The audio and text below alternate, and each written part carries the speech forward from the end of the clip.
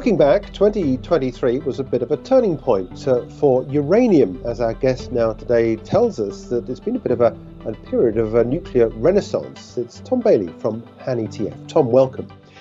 We've spoken before about ETFs that Han ETF provides, and we'll take a look at the ETF we're referring to in just a minute. But I want to give a little bit of background, first of all, on what was the catalyst that turned things around last year for uranium. Sure. So, I mean, it's been on the cards for several years now, this idea of a nuclear renaissance, but I think we really saw confirmation of that last year. A key turning point really was end of last year when you had at COP28, nuclear energy taking center stage again as a form of low carbon but reliable energy. So you saw 22 countries, including the US and UK, at COP28, commit themselves to tripling their nuclear energy capacity by 2050, based on the idea that really, if you wish to decarbonize energy, if you wish to reach these net zero goals, nuclear energy plays an essential role in that. Renewables will play a role, but for that base load reliable energy, which is to not come from hydrocarbons, coal, etc., you need nuclear energy. And there's really a real recognition of that from countries around the world, including the US, UK, but also Japan. And so we saw, with this very positive news outlook for uranium, the price of uranium itself respond to this. So we saw the price of uranium its spot price rise from about $48 per pound at the start of the year to end of the year at $91 per pound. So a very strong performance on the price of uranium, based on this basic idea of increased demand for uranium going forward to supply nuclear energy, which is coming back on the agenda, as I mentioned, and at the same time the increasing troubling supply dynamics in terms of a lack of supply. Well, let's take a look at that balance then and work out where uranium comes from and what the supply side is looking like, and this idea that demand is going to continue to rise. Explain more about where the uranium sourcing is and some of the political dynamics as well, I guess, that go on around all this. Sure. So, I mean, the starting point really is that if you can remember back to 2011 when you had the Fukushima incident, you saw nuclear energy fall out of favor based on the back of the accident. Attitudes on that have reversed, but over that decade, it was sort of a lost decade for uranium producers because you saw countries such as Japan and Germany turn sharply away from nuclear, and other countries also reconsider their commitment to nuclear energy. That led to this lost decade in uranium. There was underinvestment in mines. But by the end of the 2010s, you start seeing a kind of pickup in interest in nuclear energy again. But because of the lack of investment in these mines, we're going forward into basically a real lack of uranium to supply the projected demand. So you had this underinvestment, and at the same time, in 2023, you had certain geopolitical events. You had the coup in Niger. Niger is one of the is a notable uranium producer, not the largest by any measure, but a notable uranium producer. Decide to this new government following the coup decide to potentially restrict the sale of uranium, particularly to France, who it doesn't have great relations with.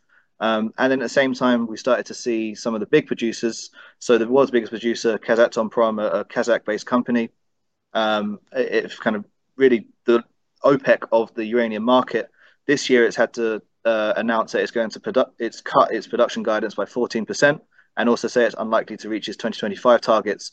So what we're seeing is this real lack of supply at the same time as this real pickup in both current demand and potential demand, which is feeding through to that high spot price of uranium, which this year reached the $100 mark to $106 per pound. Yeah, I'm interested in this point you mentioned about the rethink around nuclear. As you say, a renaissance. That's a really good description, actually, because it has come back.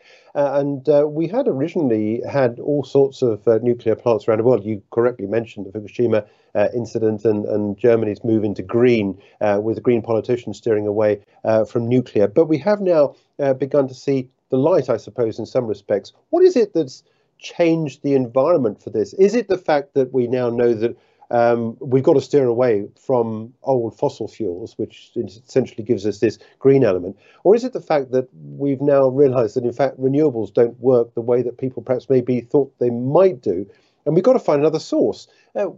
Politically, what is it? What's changed the appetite? Yeah, sure. So I mean, there's still large commitments to renewables, but I think there's a kind of growing recognition that the intermittency around it, renewables, whether it's solar or wind, is still a major issue in terms of, when the wind's not blowing and the sun's not shining, trying to plug that gap of intermittency. The big kind of solutions in terms of, say, battery storage are out there and being worked on, but they're still not at scale yet. And that kind of puts a cap on how much an energy grid can actually deal with these intermittent sources of energy without major disruptions to supply. And therefore, you have this kind of growing recognition of nuclear solution. And then the other aspect too, away from the climate aspect, is really the energy security argument, which we saw after 2022 with the invasion of Ukraine by Russia, is that energy security became back on the agenda. Relying on imports of gas from Russia was no longer possible for Europe. And then also then for those countries which weren't necessarily relying on Russian gas, but were buying gas from the international market, the vulnerabilities that exposed to in terms of the spike in price, and that being part of the energy security desire is obviously having stable energy prices. And so one interesting stat to consider, which I think is helping with the priests interested in nuclear energy, is that if you take a gas-fired power plant, around 70% of its operating costs are the cost of the fuel itself, i.e. the gas.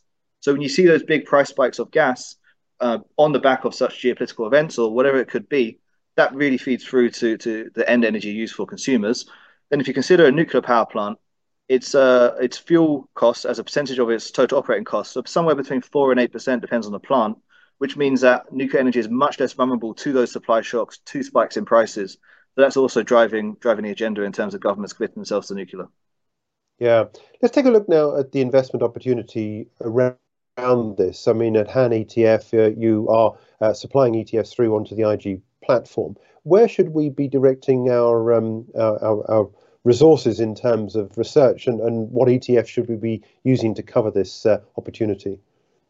Sure. So around 2 years ago, we launched a Sprott Uranium Miners UCITS ETF. That's had lots of demand. It's a broad uranium miners as well as a spot price of uranium ETF. But at the end of February, we'll be listing a new ETF, again with Sprott, the Sprott Junior Uranium Miners. And this is focusing instead on the small, mid-cap, junior section of the uranium mining market. Not because we think the large cap and section of the market is something not to consider anymore. But what we've seen is increased investor interest in these smaller names within the uranium space, and there's several reasons for this. So the first being the fact that a lot of the small uranium producers, these junior miners, they needed the price to get somewhere about $80, $90. It depends on which company itself, so we can't say specifically. But with the uranium spot price now at about $100, it's become economical for these small producers to either restart production or to start production afresh if they've not yet to break ground in terms of their production. So a lot of investors are seeing the junior section of the market as somewhere to be. And at the same time, in terms of the bull market we've seen in the price of uranium, the juniors have much more potential to participate in the upside, potentially than the larger cap players. And that's because some of the largest producers of uranium in the world, they will have already contracted for their future production at a certain price before the price of uranium spiked up to $100, and whereas the junior miners won't have done that, and therefore they're better placed to sell into this higher price market and benefit from that. So that's what we kind of see this increased demand for the juniors, which is why we're launching the Sprott Junior Uranium Miners UCITS ETF. Its ticker URNJ. Yep. Okay, look, Tom, time has beaten us. Thanks indeed for joining us, taking us through the opportunity for investment in uranium using ETFs. That's Tom Bailey from Han ETF.